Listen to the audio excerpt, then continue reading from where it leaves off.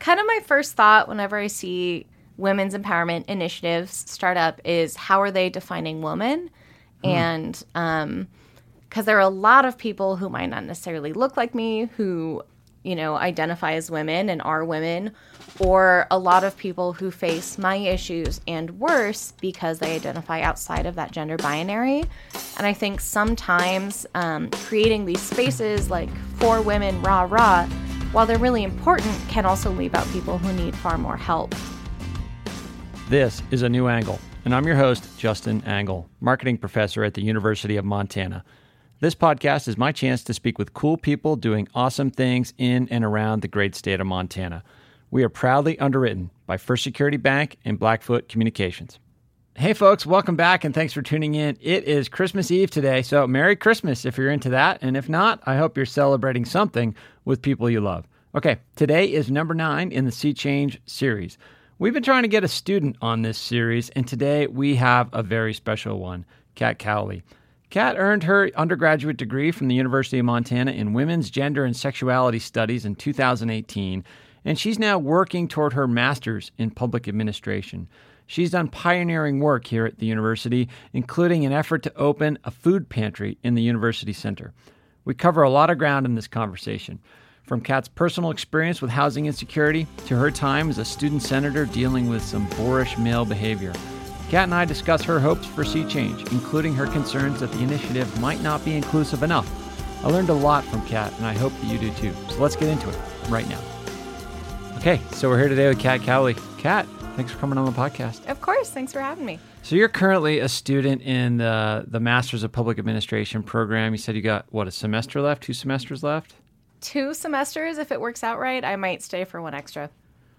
Why not? I mean, more school, the better, right? I don't know if I can afford another semester. Yeah, that's true. That's true.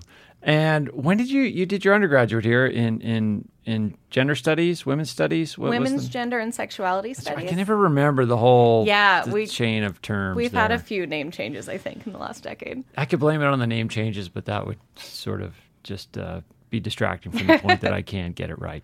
Well, thanks for coming in. It's great to meet you, and I'm excited to learn more about your work. Not only are you a student, but you're also director. I don't know if director is even the right word, but you run the food pantry here on campus. Yeah, I'm the student coordinator. I kind of run the show there, and then I have help from an AmeriCorps Vista member as well. What is the food pantry? First, tell us that. So we are here to provide free food and hygiene products to anyone on campus who needs it, students, staff, faculty, whoever. And we just opened on February 1st. Okay. That sounds really important, yet something that probably not many people who don't have those needs think about often. So I'd like to come back to that. But before I do, maybe tell us a little bit about how you found the University of Montana and how that journey led to this work, to deciding that you wanted to be part of a movement to open up a food pantry. Yeah, kind of the best way to explain that is I come from a very long line of very stubborn women. My Aunt Jane lives in town here, and towards the end of high school, when I was looking at colleges, she said, you should really check out UM. Mm-hmm. At the time, I was looking at musical theater, and we have an awesome musical theater program. Right. And then I found out that our director of women's studies used to play hockey with my aunt. Okay. So my aunt kind of connected me to Beth Hubble, and I just found women's studies that way and knew it was the only place for me to be. And so coming in as a first year student, studying that right from the get go. I mean, did it meet your expectations? Was it what you were looking for in an undergraduate experience? Yeah, that and more. I found that women's studies is a really awesome program to open you up to other ways of thinking and really to provide you with a lens through which you can interpret the world around you. So women's studies then led me into sociology, and I got a minor there. And that's really where I started to pick up on the need for anti-poverty work through both women's studies and sociology. Yeah, and I don't want to necessarily dwell on this a little bit, but that there are certain, positions in our culture, I guess, that are dismissive of any course of study with studies at the end of it. Yes. Talk about the need for a program like that. Like, why is it important? Yeah. I mean, if you look at all the research that's been done in every area of studies, whether it's sociology or history or especially medicine, you find that there are groups that just aren't studied as often. And aren't as represented. Aren't as represented, whether they're doing the work or being researched.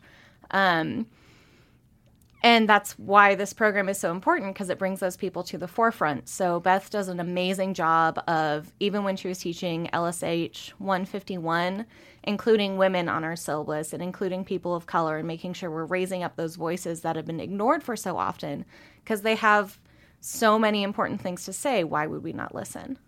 Yeah, I mean, I think there's a ton of really valid reasons to be thinking about this. One reason I think, at least when I'm trying to have conversations with other folks to try to illustrate it, is to talk about medical research. So many medical studies, the vast majority, it's like all white men are the sample. And so we're generalizing these health effects in a white male, middle-aged sample typically to everyone else, regardless of your gender, color, lifestyle, background, all these things. So that's one area where I think it maybe starts to make more sense to somebody who's skeptical, if that makes sense. Yeah. I mean, I think particularly history is another really good example. Looking at all of the important work women and people of color have been doing for centuries, the entire history of the world, often gets discredited or misattributed to a man. Right. Yeah. History sort of written by the winners, so to speak. Yep. That popular phrase. So anyway, so when did you complete your undergrad? May 2018. Okay. And you went straight into the MPA program? I did. I got an internship over that summer and knew the only way I could get credit towards a program is if I joined the program. So I just kind of went for it. And at some point along the way, you had an experience with your own housing that led to some insecurity with both housing and food, right? So, yeah. So are you willing to talk about that? Yeah, absolutely. I think it's really important to share my story to show that someone with lived experience is doing this work. So I'm always happy to talk about it. In my last year of undergrad, I was living with a partner, and it became an unsafe living situation. And was that off-campus housing, student housing? Off-campus. Okay. We had an apartment up the Rattlesnake, kind of, and became unsafe for me. So I went and stayed in my aunt's basement for about a week, and I'm so lucky and grateful that she was there and I could have that resource. And then later, Stark helped me get into the dorms for the semester. But there was a good week where I had no idea where I was going to live, and that trying to figure that out as well as navigate classwork. And I had a test the day after I lost my house, and I failed it in a class where I got an A's on every other test. So trying to navigate the world of housing insecurity and possible homelessness on top of showing up to work and school was really, really difficult. I mean, so if you don't mind, can we unpack that a little bit, just so listeners can kind of understand? I mean, I'm sort of trying to put myself in your shoes in that moment, and all I can think about is like, if I'm in a situation that's physically unsafe, I mean, your flight response is up. You just got to run and get the heck out of there and grab whatever you can to be safe. And I'm not trying to ask you to relive that, but so you got to flee. You got your aunt. You can live there, but everything else has got to be in total chaos. Like you got this test the next day. When did you even remember that you had it? When I showed up to the test. Right. Oh my gosh, I got to go to class. Oh, there's a test. Yeah. And I had a really amazing graduate student teaching the course, or instructor. I can't remember. I'm so sorry, Dustin. And they, I couldn't not take the test. I don't get any special privilege because that's how school works.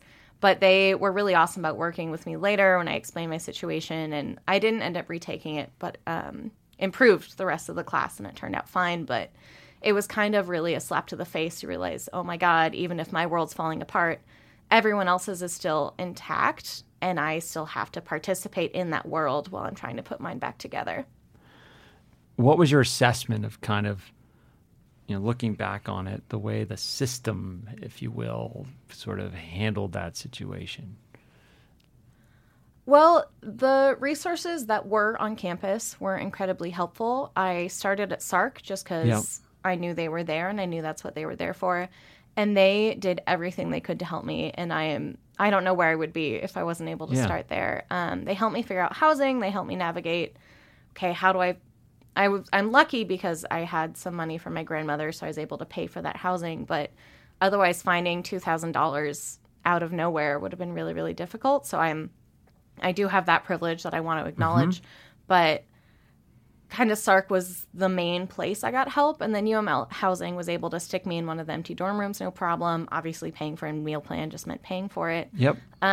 So any on-campus resources I utilized were absolutely 100% helpful as far as finding housing once I was willing to accept that I had to be in the dorms. Yeah. Yeah, and that probably has its own set of challenges associated with it. Yeah, as a 21-year-old, I wasn't thrilled to be living next to 18-year-olds for 6 months. Right. But at least that's something. Yeah, right? Absolutely. And it gets you out of your aunt's house. It takes pressure off of her, but also sort of gets you back on your own feet, at least. At this point, what's your process of thinking, wow, my experience, you probably feel unique while you're in it, but then you start to realize that a lot of other students face this sort of reality, these sorts of challenges during their experience. Yeah, and I found a lot of that, a lot of those personal stories when I was doing research for my internship later. The Real College movement through the Hope Center for College Community and Justice out at Temple does a really good job of sharing those, what they call hashtag real college stories, that college students are real people too. And then even at UM, looking back on some old Kaiman articles from, I want to say my freshman and junior year, there were a lot of stories shared about other students at UM who were homeless. And again, I'm very privileged in that I was able to pay for housing and figure it out right away, but that's absolutely not the reality for a lot of people. And that privilege is kind of why I got into this work.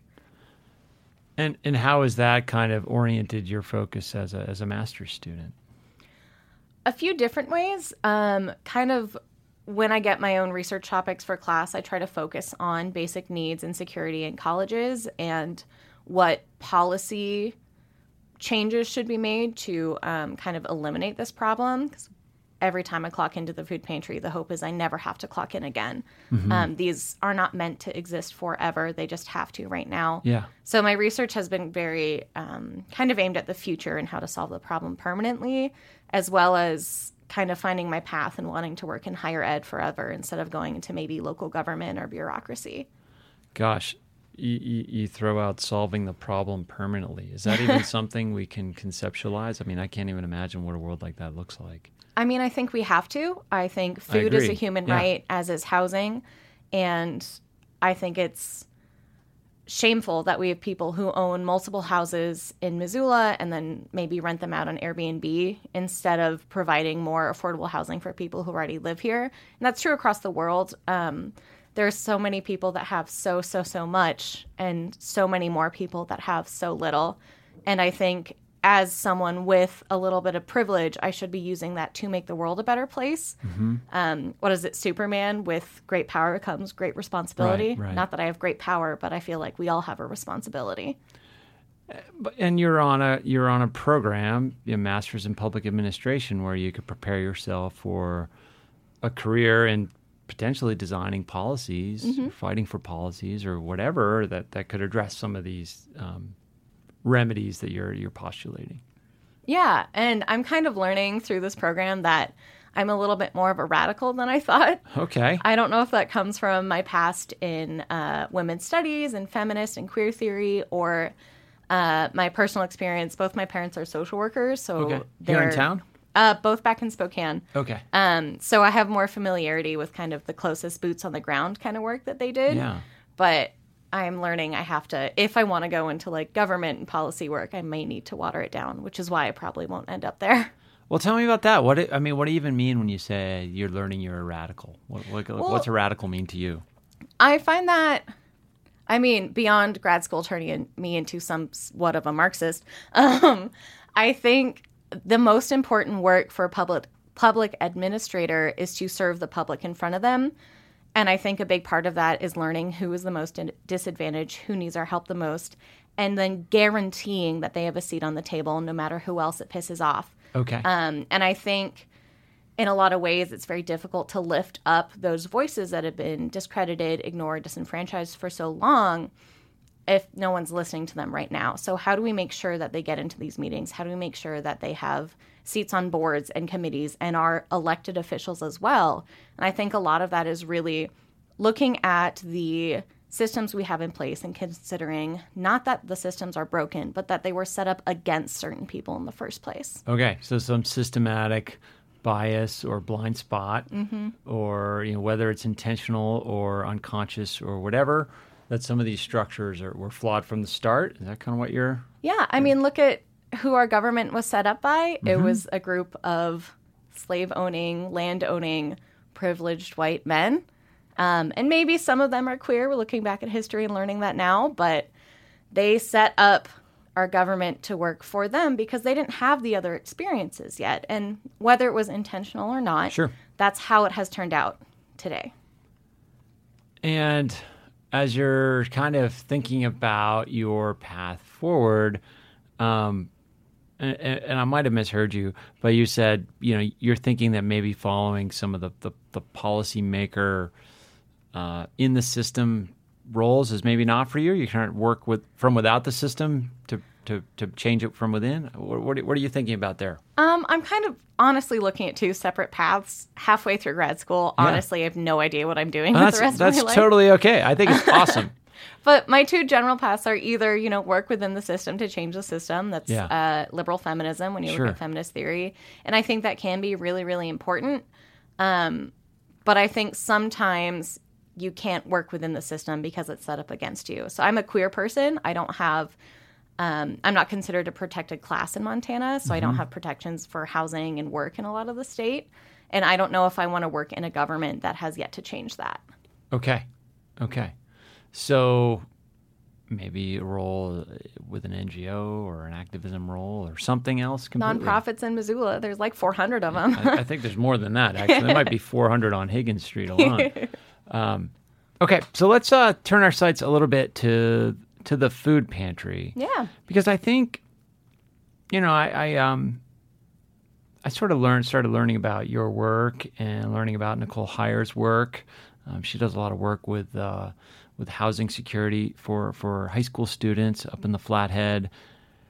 And, I think there's an awareness issue here that people think of college students as kind of a privileged class to begin with. And in many ways, people that can gain or do the things they need to do to gain admission to a university and then to be able to set up their lives to be able to attend college. That is a tremendous privilege in a lot of ways, or at least the way our society is sort of conceptualized right now. I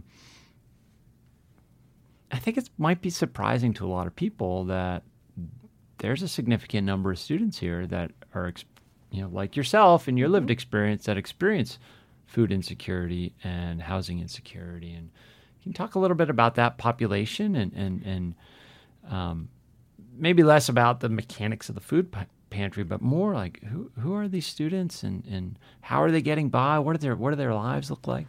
Absolutely. So we know, based on the Real College Survey we ran in September 2018, we were the first school in the state to be involved. And that was part of that Temple program?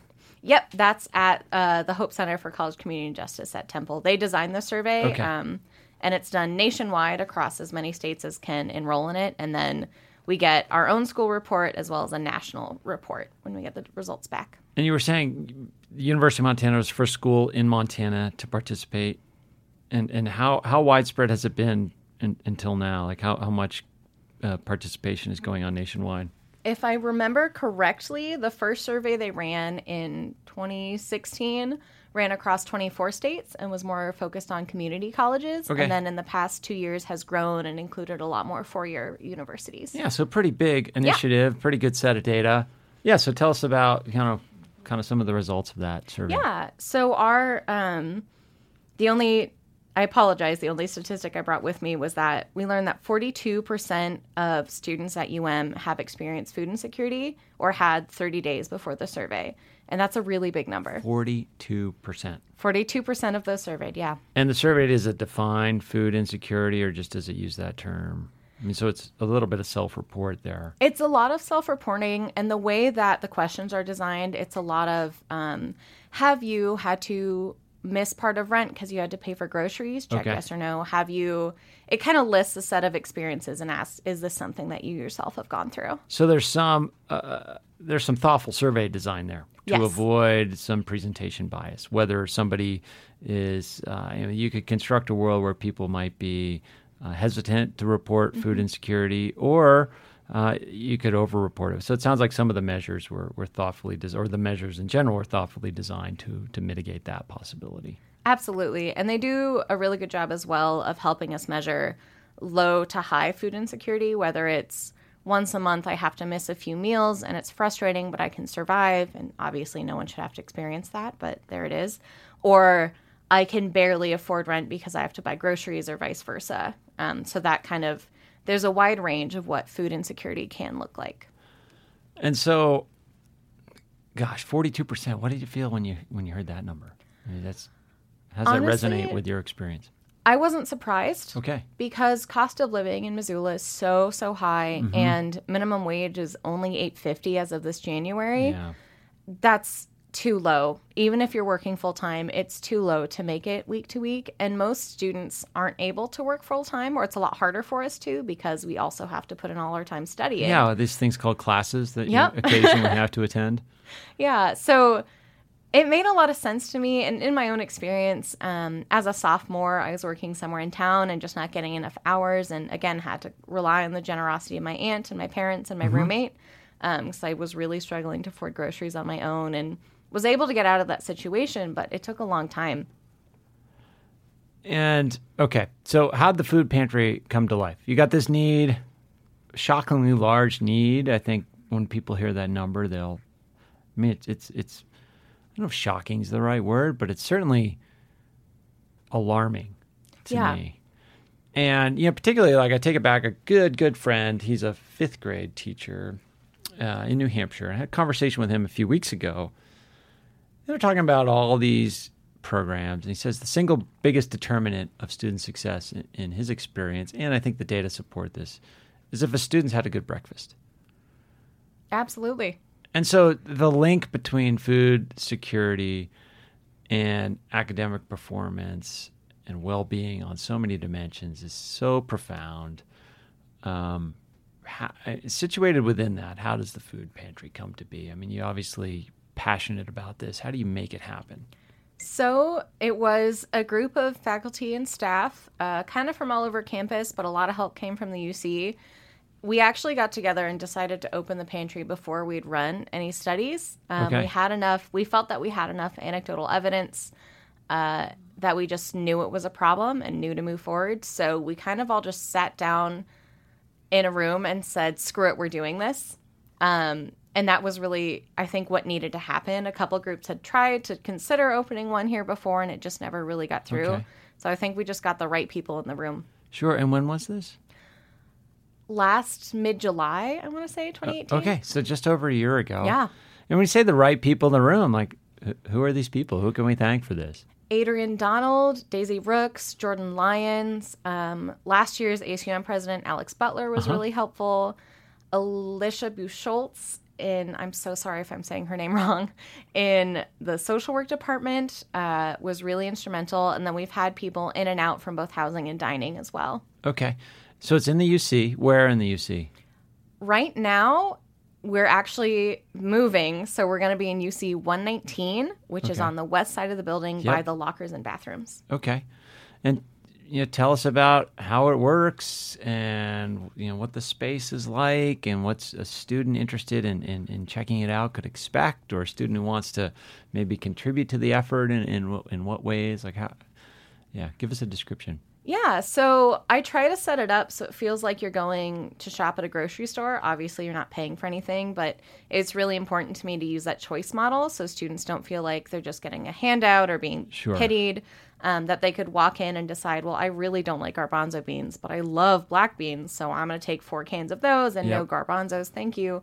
So students will walk in and answer a 6-question intake survey, and that's mostly so that we have the ability to track how many people visit every month, and so that if students also are interested in learning about the Supplemental Nutrition Assistance Program, or SNAP, I can help them, or if they want help finding housing resources, I can send them to the Renner Center and get help there. So usually I have a conversation, how's your day going, will you fill out the survey? So far everybody's been chill with filling out the survey, and then they just shop around and I weigh their bag and then send them on their way. A New Angle is underwritten by First Security Bank and Blackfoot Communications, two cool companies doing awesome things all over Montana. Hi, this is Mike Morelli, Director of the Entertainment Management Program at the University of Montana, and you are listening to A New Angle. So there's this, we've had Kathy Cole on the podcast. I don't know if you know Kathy, but she's our Vice President of Enrollment and Strategic Communications. But she's got this really poignant story about her. She was a first-generation college student, and she was in some endless line trying to figure out how to do the financial aid, and just totally distraught and unprepared and unable to kind of navigate the bureaucracy. And a random act of kindness by some staffer in the financial aid department at her university sort of helped her navigate it.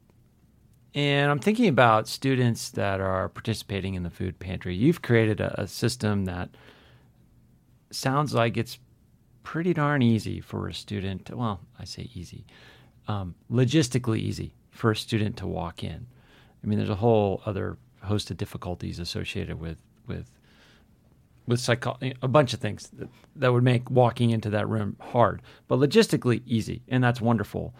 Do you find in your experience in getting to know some of these students, or maybe in your own experience, that there are institutional resources that those folks could be taking advantage of if those resources were maybe easier to navigate, or if they were aware of them, or if the process was easier, or you know what I'm getting at there? Absolutely. I think because there are a lot of awesome resources on campus that just are underutilized. Yeah. And much like Kathy's story, I think the biggest issue is that institutional knowledge piece. Yeah. I'm lucky because both of my parents have master's degrees.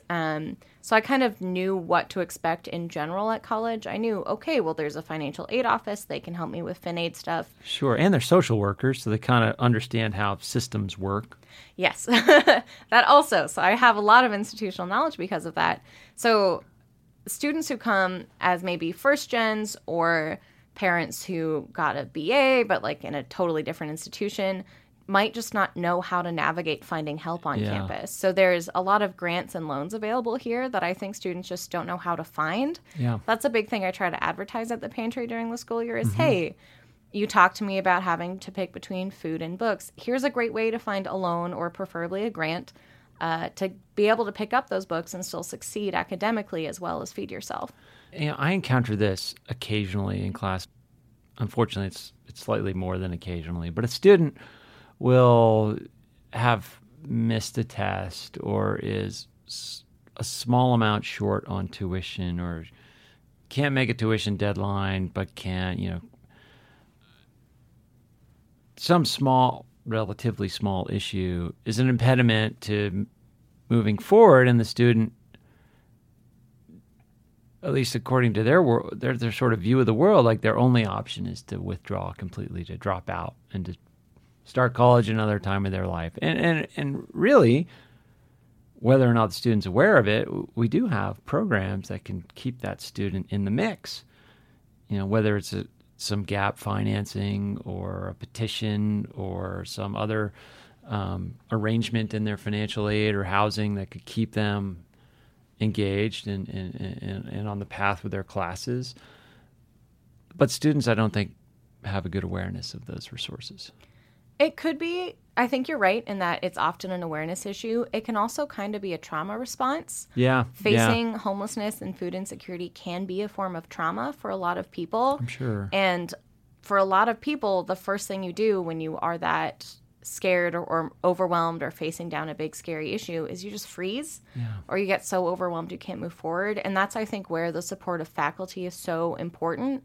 I was so lucky to have faculty like Daisy Rooks and Beth Hubble who saw me as a human first and a student second, and whether they could notice you struggling or you actually went and talked to them, were very understanding and helpful.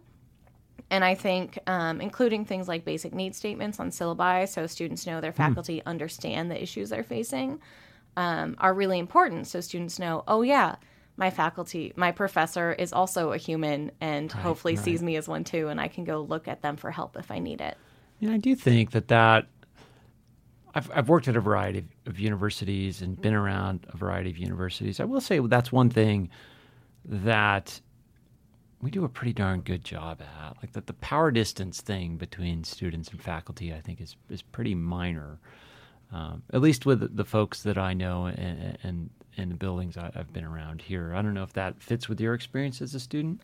Absolutely. That's Okay. a big part of why I stayed and why I hope one day to come back and work here forever. Yeah. I have all of my Kat fingers has crossed. all of her fingers crossed. I would be knocking on the wooden table if I didn't want to screw up the audio. But yes. But yeah, I think there's really a culture of caring here, and Yeah. whether it's every single person, who knows, but the reason I want to stay here in Missoula and on campus is I didn't get that at all growing up in Spokane. People felt very disconnected, and there's such a strong sense of community here. I can't imagine ever leaving.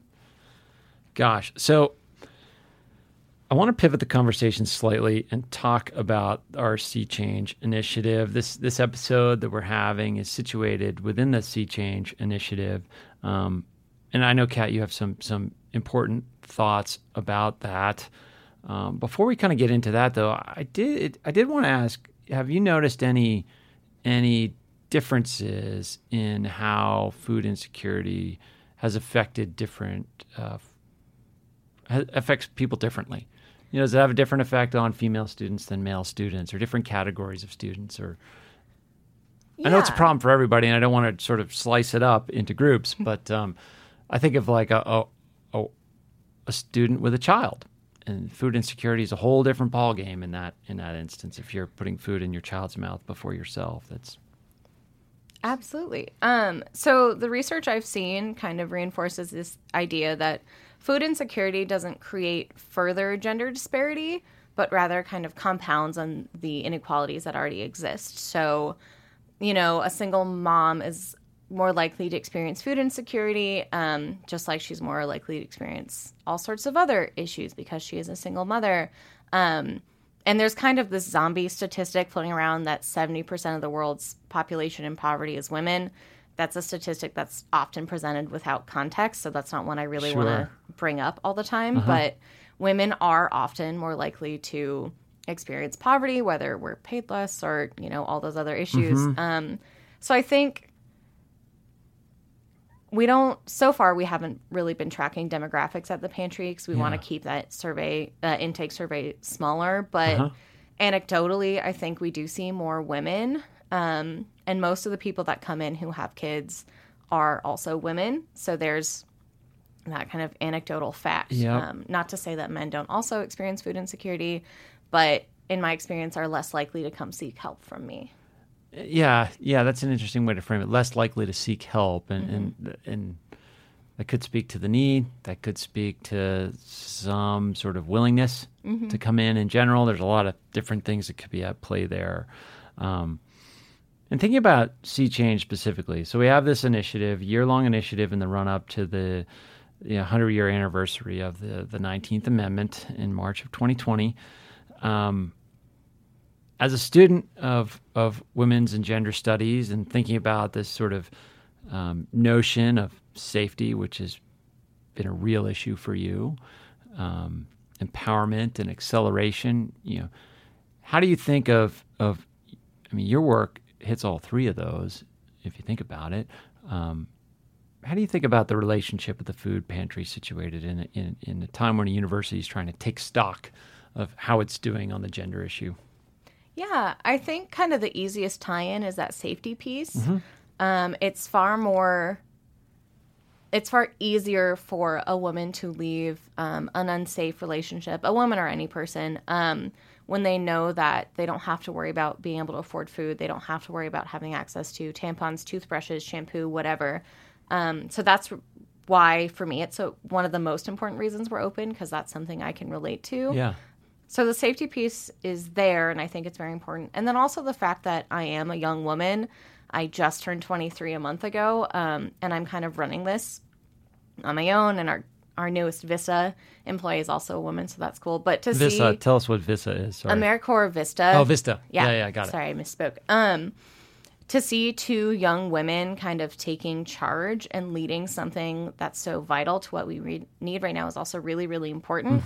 Had I not seen firsthand examples of women in leadership when I was an undergrad student, I don't know if I would have felt empowered enough to be here. Sure. If you don't see it, you can't be it, kind of.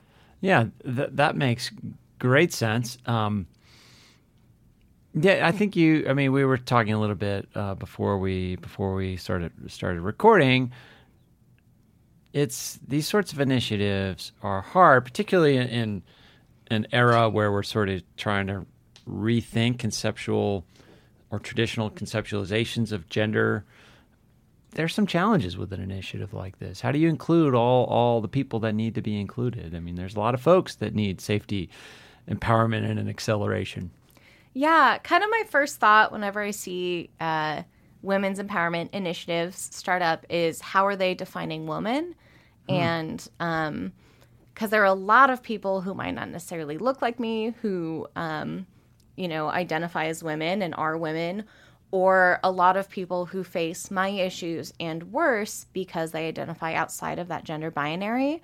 And I think sometimes creating these spaces like for women, rah, while they're really important, can also leave out people who need far more help. And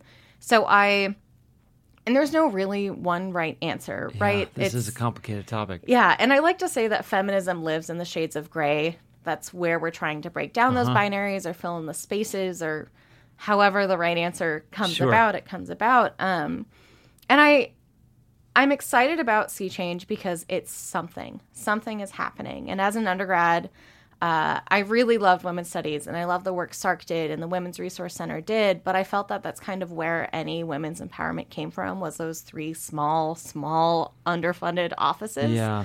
So to see the administration kind of saying, oh yeah, we care, we're doing something, is really, really cool. But I'd like to see something that's less focused so narrowly, specifically on women, and how do we uplift all voices of disenfranchised and marginalized groups here? How do you do that? I mean, that's a huge question, right? I mean, I'm not asking you to come up with the answer right now, but it's interesting to think about. I mean, I think about it in the context of like, you've got a world where there are people that think the world was, better in the past and we should keep it the way it was. And then there are people that think it's terrible now and it needs to change on a bunch of dimensions. And then there's people in between. Probably most people are in between. They see some things they like in our current structures, and they see some things that they would think should change. Clearly, if you look at the data, there are some problems specifically with regard to the differences between men and women that we should create systems to address. Yet that does leave out, people that don't identify as men or women, or these binary, the binary categories. How do you kind of create a system that makes those folks welcome, at the same time doesn't slow down progress that's being made by women in general, doesn't alienate people that are maybe at first open to saying, oh yeah, we should do more for women. But I don't know about this other, non-binary group. I got to start learning about that. You know what I mean? Like, there's... and it's a reflection of our media environment and how polarized things are, and there's boogeymans on both sides. Yeah. I think kind of the most important place to start is just by listening and taking that time to learn. Yeah. And there are some people who just don't want to or aren't there yet, and that's, it's not great, but it's fine. And those aren't the people I'm going to spend a lot more time focusing on. Sure. I'm going to spend more time focusing on those who need my help. And especially as a cisgendered woman, I try to really open up the floor and make sure if I'm coming to have a seat at the table, who can I bring that can provide a different experience, that can speak to just a different area of life that they live in on campus, because I can only speak about my experiences as a woman here. And I am awarded a certain amount of privilege because I identify as a woman. Two people who pass by me on the street see me and say, oh yeah, that's a lady. Yeah. So I want to make sure if I'm coming to advise a group about how to discuss gender issues or queer issues, that I also bring somebody who has a very different experience from my own. And I try I think that's the best way to move forward, is to listen and learn from those within our communities who have those different experiences. Yeah. And by lifting up their voices, we'll know what the right direction to move forward is in. So when you say you bring people who have had a different experience to the conversation or to the interaction, what's that look like? Have you had experiences where you feel like people's minds have been opened up and meaningful dialogue has come out of it? Absolutely. I think in my undergrad, I was, and I guess the first semester of grad school, I was an ASUM senator on campus, and I spent a lot of time trying to advocate to say we should also include other groups. We have to consider how this affects people whose lives don't look like our own. And that slowly, and kind of still focused on that binary aspect of being in local government, not that ASUM's local government, but it is on campus. Sure. How does it look to make sure everybody at the table is treated equally? And then how do we also make sure we're expanding who is able to be at the table? So kind of the first step there I saw from ASUM is we started including our pronouns on all our placards on the table and our name tags as well, just to kind of normalize, like, hey, kind of just like your name, I always introduce myself, hey, I'm Kat Cowley. I use she, her pronouns. Can I ask what your pronouns are? Sure. Just so it's not... So people who use pronouns different from what people might assume just looking at them feel less called out or less uncomfortable trying to say, hey, I use something different, and that they don't have to feel like, oh, I'm the only person in the room that said I use she, her, that everybody else did too. So it's kind of normalizing that. Mm-hmm. That makes sense. And it's particularly effective in the context of electronic communication. Yeah. Are you willing to talk about some challenges in that work? I'm sure it hasn't all been smooth sailing. Yep. I think we still, and whether it's a regional thing or an age thing or whatever, I think we are still running into that very silly, well, it's not proper grammar to use they, them, or I don't understand. Oh, I feel that in myself. I'm a bit of a grammar curmudgeon with my writing and my evaluation of students' writing. And yeah, for a long time, like, using they as a singular was sort of blasphemy, in terms of grammatical structure. But a long time ago, it was also very normal. Thou and thou. Yeah, you're totally right. So what is language meant to do if not change? I agree. Yeah. I guess the point I'm trying to make is that I feel this discomfort in me in the moment. And in some ways, it's just language. Somebody says, you call me whatever, like, that's their preference, and I should respect that.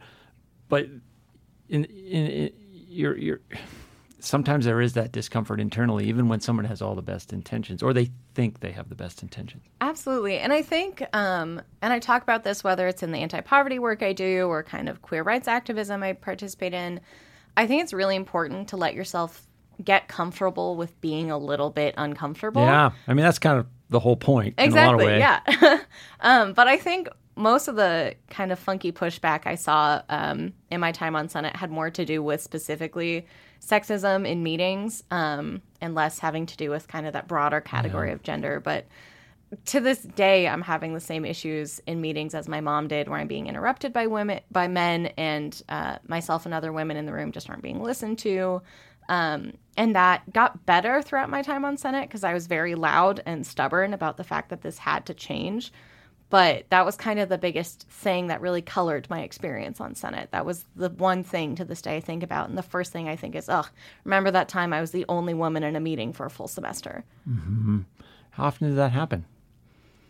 It doesn't happen often that I'm the only woman in a meeting, but I still, in my work at the food pantry or as a graduate student, I feel that I'm taken a little less seriously than some of my male coworkers, and whether that's my presentation, those of you listening can't tell that I have purple hair and multiple face piercings and tattoos, which of course, don't affect my IQ or knowledge of any subject. But whether it's my age or my gender, I find that I'm often kind of discredited or listened to less, especially when I'm presenting off campus. On campus, I have less of those issues, so I've proven myself. I've been here and I've put in the work and the time, and people can point to the work I've done and say, okay, she knows what she's doing. But when I leave campus, I find it's a lot harder to be taken seriously. Yeah, campus is sort of a bubble in many ways, and some good and some bad and whatever, but I could definitely see that dynamic being different on and off campus. And my impression of you is that you're willing to sort of stand up to it. Yeah. And call shit out that should be called out. Absolutely. Is that more clear? Yeah, I'm kind of known, or at least I'm trying to be the person in meetings who interrupts back. Yeah. When like other female coworkers are interrupted, I'd be like, hey, no, I really want to hear what she had to say, or hey, she was not done talking. And there's kind of a somewhat infamous moment on Senate a couple years ago where, as the chair of a committee, I presented information and someone asked a question. I answered it. And then somebody else who was on the committee said, who was a man, excuse me, can I answer that question? The chair of the Senate meeting looked at me and I said, I answered it. They have the information. And this is someone, this is someone who I'd had issues with in that vein throughout the whole year because of my gender not being taken seriously. And that was kind of the turning point for me. That was the moment where I was like, wow, it feels really good to stand up for myself. And now I try to do that in every meeting, in every class, in every interaction. And hopefully by doing so, lead by example and teach other women, you should be loud and you should be stubborn and you should make sure you're not getting in your own way and letting this happen to you. Awesome. So how will you hold the University of Montana accountable in this, if we're taking stock of where we're at, how are you going to hold us accountable? I think the best way to do so is to continue to be loud and stubborn. And if changes come from SEA Change at the end of this year, making sure next year I'm like, hey, do you remember when we said we were going to do this thing? Yes. I didn't notice it happen.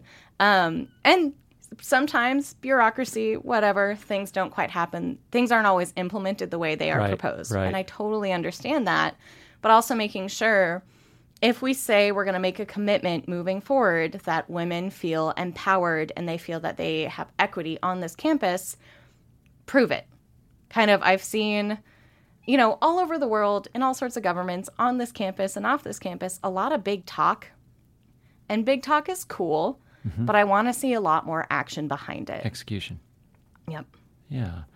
Well, that seems like a good way to bring it to a close. So as we kind of wind this down, Kat, how can people find out more about your work or get involved in the food pantry or tackle some of these complex issues of thought that we've been talking about? Where would you direct them? I first direct them internally and remind them to continue being uncomfortable and being okay with it and kind of reflecting especially on negative stereotypes of college students. And then also to find us in the real world, we're housed in the UC. We'll be in UC 119. And I have purple hair, so if you run into me on campus, that's who I am. You can always talk to me. But to check in on ASUM and kind of see what the Renner Center is doing and what the pantry is doing, that's the best way to find us usually.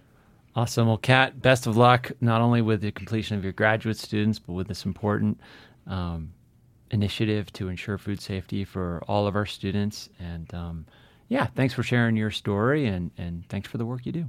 Thank you so much.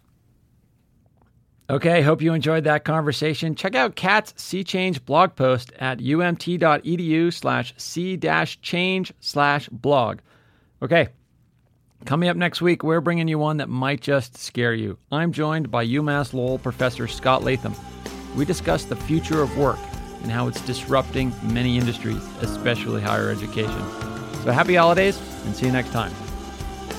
Thanks for listening to A New Angle. We really appreciate it. And we're coming to you from Studio 49, a gift from University of Montana alums Michelle and Lauren Hansen. And remember that A New Angle is supported by CED, Consolidated Electrical Distributors.